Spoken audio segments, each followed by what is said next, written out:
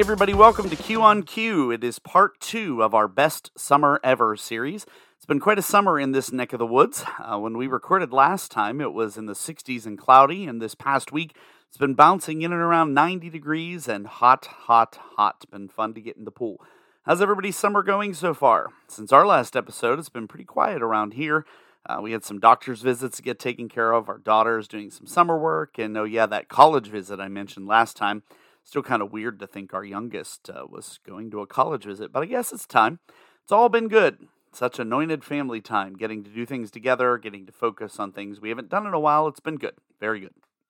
So if you missed last time, we are in season 3. Come on, episode 44 already? Whew. Time flies when you're having fun and doing God's work, at least for me.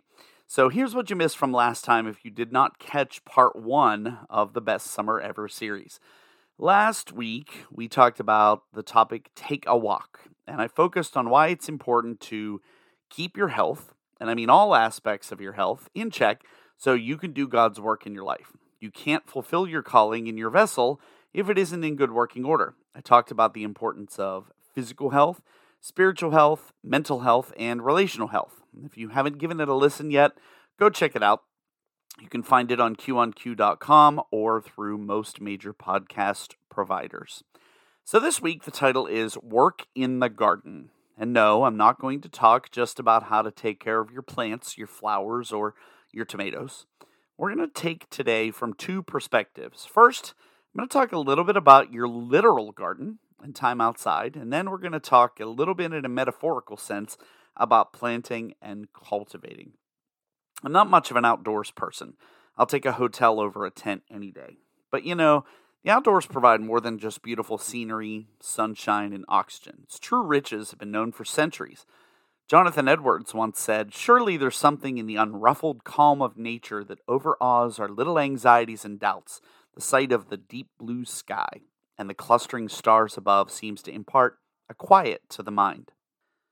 I grew up just 10 minutes away from where I live now, in rural western Pennsylvania. Even though I live in a neighborhood full of houses, farms, and acres of crops and farm animals are just really 5 minutes away.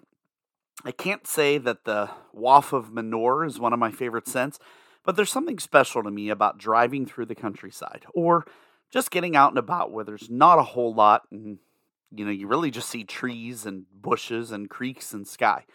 Scientists have discovered that we, as human beings, have a need for the great outdoors. God's creation has a healing effect on us. It can serve as a natural stress reliever, which makes sense that some of us then love to fill our homes with plants and flowers, or like to fall asleep listening to the sounds of the babbling brook or raindrops. There was actually a study done that showed people in hospitals with windows in their rooms often healed faster than those who didn't.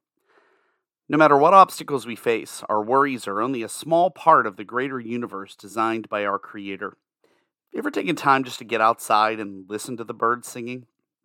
Or to watch the butterflies or the hummingbirds go by? To just be, in the present? Last spring, my family bought me an elevated garden. It's one of those little carts where you can put 8 to 10 different plants in it, like herbs and vegetables and things like that, and it's up on the ground on wheels, pretty convenient, and most of the animals, especially the ground ones, can't get to them. We have a ton of wildlife that visit us, rabbits, squirrels, deer, and the like, and very few things I put in the ground before this actually ever survived, thanks to those munching little creatures. So anyways, it's something I've always wanted. In the first season, last year, we did cherry tomatoes, cucumbers, beans, strawberries, and mint. The mint grew like crazy, so much that we couldn't use 90% of it. The beans didn't turn out so hot. They were tiny and tended to shrivel before they ever had a chance to grow. We got a few really good cucumbers, but the tomatoes, those cherry tomatoes, those were a jackpot. I love making salsa out of them. We got probably 100 of them in just a short period of time. More than I even was able to really use. This year we have tomatoes and cucumbers and sweet peppers and more herbs. I'm looking forward to reaping this harvest in the coming weeks. So, let me be honest with you. I don't know much about plants and getting them to be their best.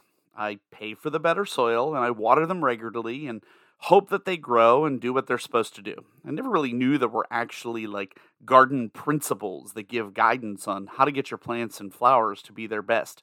There's things like picking the right soil, which I just go with the one that the bag says is supposed to work, using fertilizer, giving it enough sun and enough shade, proper spacing, so much to think about and consider. For me, I wanted to do plants for years and kept saying how nice it would be to be able to go pick fresh tomatoes, but I never did.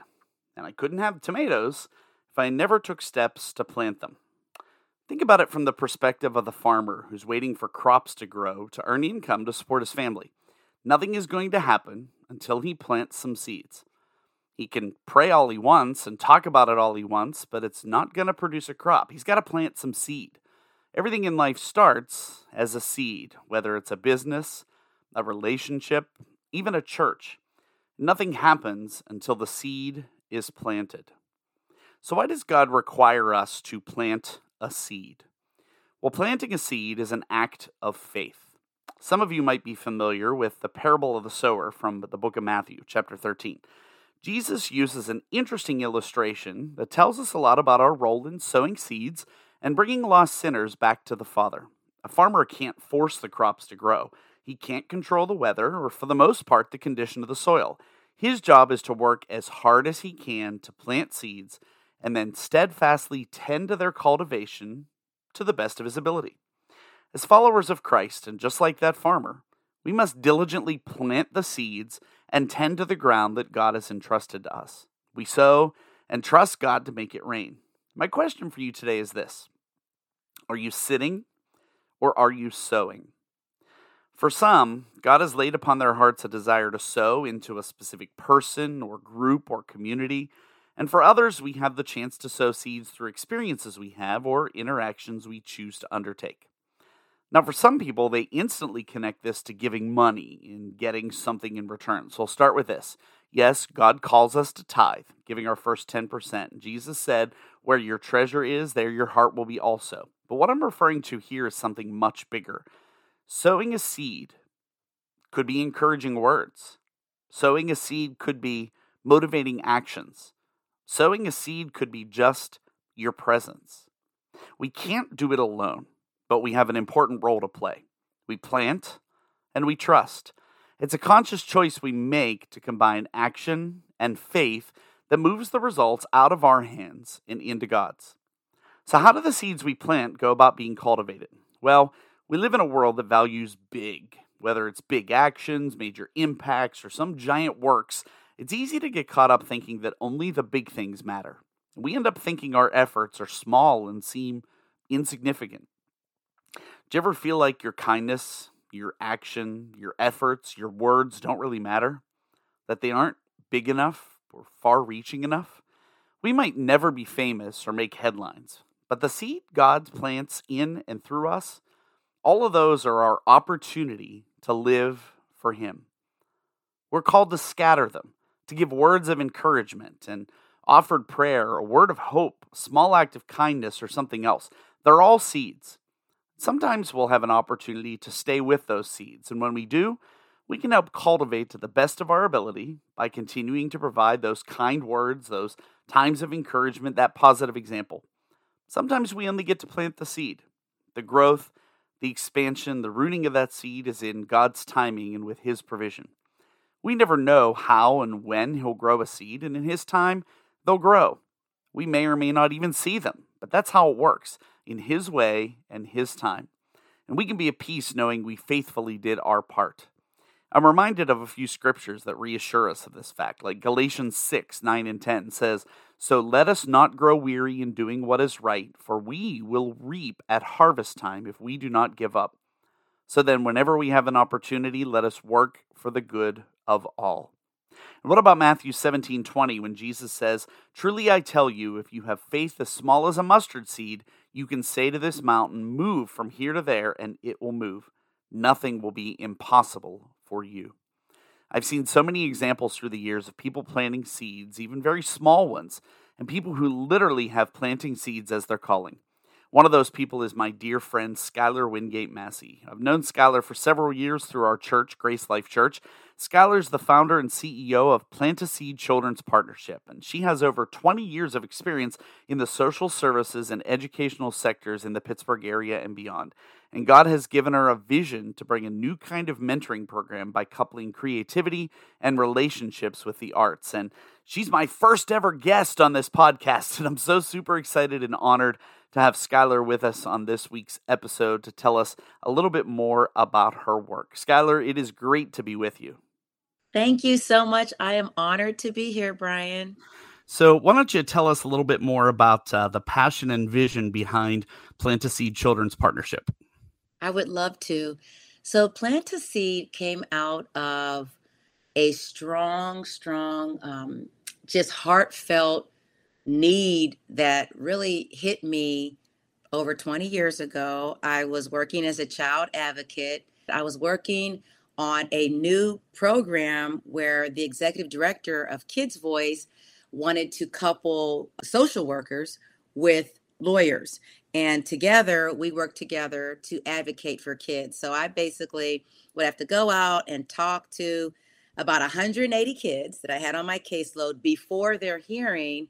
And then I would take back what they wanted basically to the lawyer. And it was kind of a weird dichotomy because, you had lawyers who are trained to be adversarial working with children. So they knew that they needed people like us, like teachers, and people who are relational to talk to kids. But that was where the seed was planted in me, literally, in myself, where between that and I was teaching the first grade, I taught first grade for 7 years, and all of that worked together.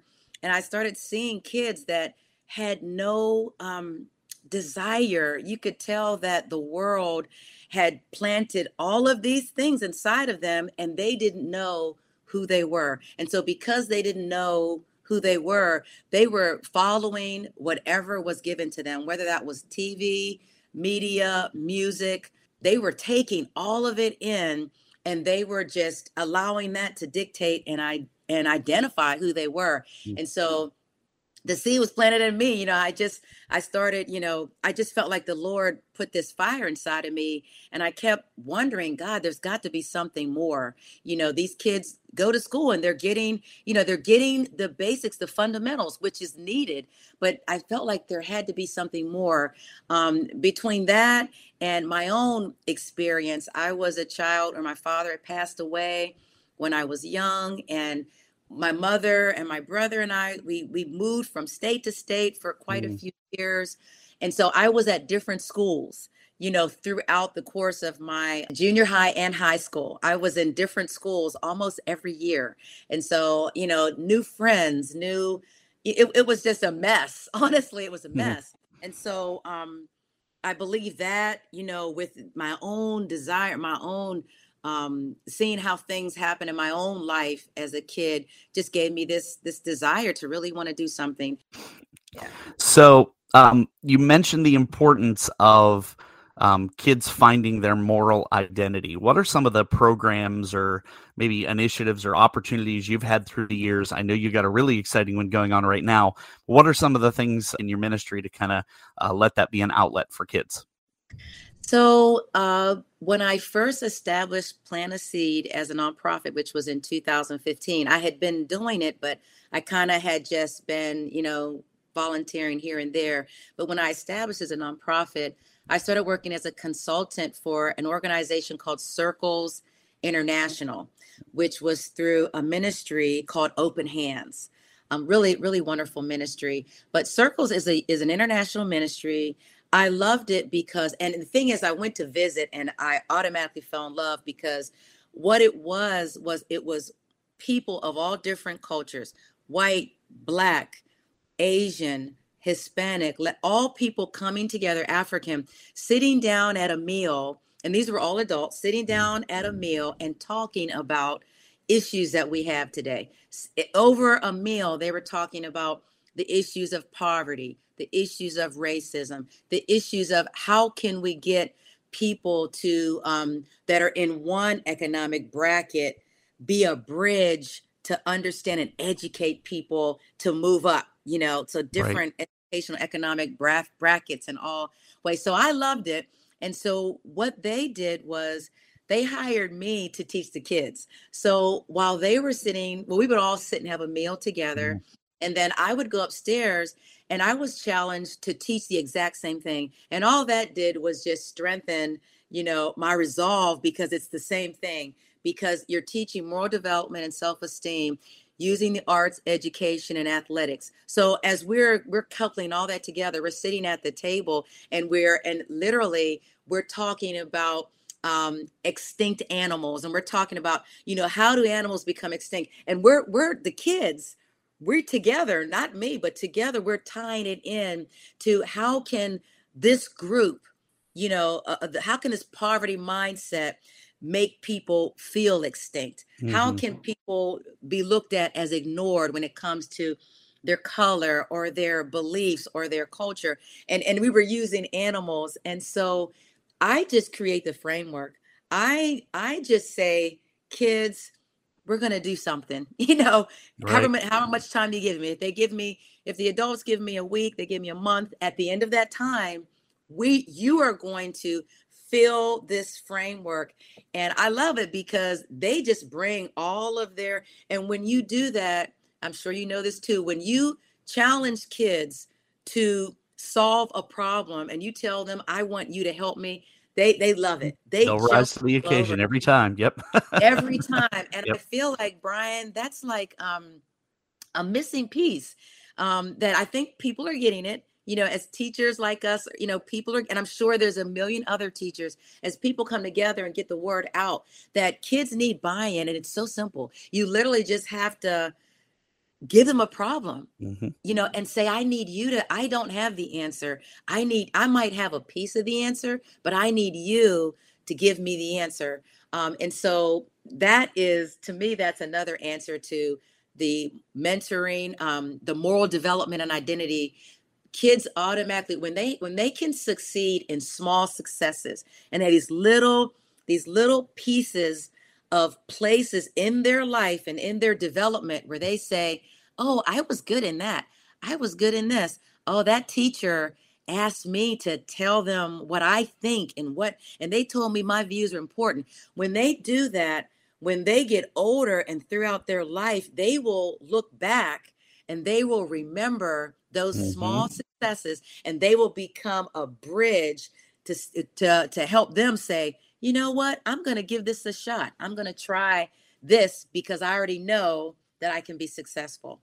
You mentioned earlier, sometimes you have the opportunity to work with groups for a week or maybe a month, or like in this case, maybe you work with some of these groups in the summer and then maybe return to Pittsburgh and they kind of move forward with the program. I know the name of your organization has Plant a Seed in it. How is that? Sometimes I think about planting a seed and not being around to kind of see maybe how God cultivates that later on. How do you apply that in your ministry, and the whole idea of planting a seed being such an important component? The whole aspect of taking something small, a very small concept like identity, and going deep. Not that the concept is small, but instead of, I could go forever, and I could go, and plant a seed is a year. It's a very long. I could take 4 months just on identity alone. You know that you can Mhm. go deep, deep. But because I only have 5 weeks, I had to focus in on one or two really, really important principles. But I had to, as I was teaching every day, including today, I had to really pray, and hope that the seed is going to go down. And these are middle school students. Hope that the seed's going to be planted and that it will, someone will water it, by God's grace, and Mhm. that it will grow. So basically, make a long story short, I trust in the scripture, where in the Bible he said, plant the seed, God will give I have to trust that God Mhm. will give the increase. And it also says in the scripture that the Holy Spirit will bring to our remembrance. And so as we continue to pray for laborers, God will send those people to help water, that seed. Well, I'm sure we probably have some people out there listening who are still saying, well, I don't know if I can make a difference. I'm just one person. I can't do that much. I used to have that thought. Why should I go out and help? Why should I cast my vote? Why should I whatever? What would you say to those people to encourage them to plant a seed themselves? Wow, that's such an amazing question because I was, I that's how I've always thought of myself, single mom, but when, God first gave it, whether I'm a wife and mother, single mother, working three jobs, but this fire that God had put in my heart would not go away. I'm looking at these jobs and I'm tired and stressed out. I'm having to work and having to do these things, and these thoughts are constantly in our minds. But God will let you know, and it's for all of us. He plants a seed. There is a fire that he has put inside of all of us. And you may think that you are one person, but with God, you are the majority. With That's God, good. with Christ, you can do all things. One of my favorite quotes ever is Henry Ford. When he was making the first car, Henry Ford said, "Failure is simply the opportunity to begin again, this time more intelligently." That is I so good. love that. I'm I've gonna always I'm gonna loved that keep quote. that one. Well, you are doing some incredible things. Why don't you tell folks where they can find out more information about your ministry if they are curious? I sure will. So we have a website. It's www.plantaseedpgh.com. Instagram is PASPGH412. Please follow us. Please follow us. We are really trying to be consistent about this journey here and what's happening. You can also sign up for our newsletter. We also have a United Way. If you go onto United Way's site, we have a United Way number, and I'm Mm. asking people, please look up Plant a Seed Children's Partnership, and please donate to us. We're walking by faith, and we are growing, and we would love to for you to donate, and we would love for you to make a decision to partner with this amazing thing that it's just God. God has done an amazing thing. It's been an honor to have you with us this week. I'm just looking forward to seeing the exciting growth that's continuing to come from your ministry. And I know you'll do this, but just keep doing what God has called you to do. Thank you so much, Brian. Skylar has heeded the call. She is planting seeds and making a difference through her work. She's going to touch so many kids, and those in turn will touch so many. And the ripple effect will literally change a generation. As a teacher, I've been called to plant seeds of encouragement every day in my students. And no matter how old you are, what you do for a living, or where you live, you can make a huge difference. What a thought. Our words, our efforts, our good works play out way beyond the moment. They can have far-reaching effects that we may never know. Let me pray for you before we go this week. Father God, I pray this week that we will be intentional in planting seeds. Help us be bold and confident in your ability to use us, despite our fears, failures, and shortcomings. May my life be spent sowing seeds of your great love. In Jesus' name I pray. Amen. Well, friends, I want to encourage you today to be faithful in the small things. Keep planting those seeds and trust that He will use you for His purpose. I want to thank Skylar for being with us, and I would encourage you to check out all about her ministry.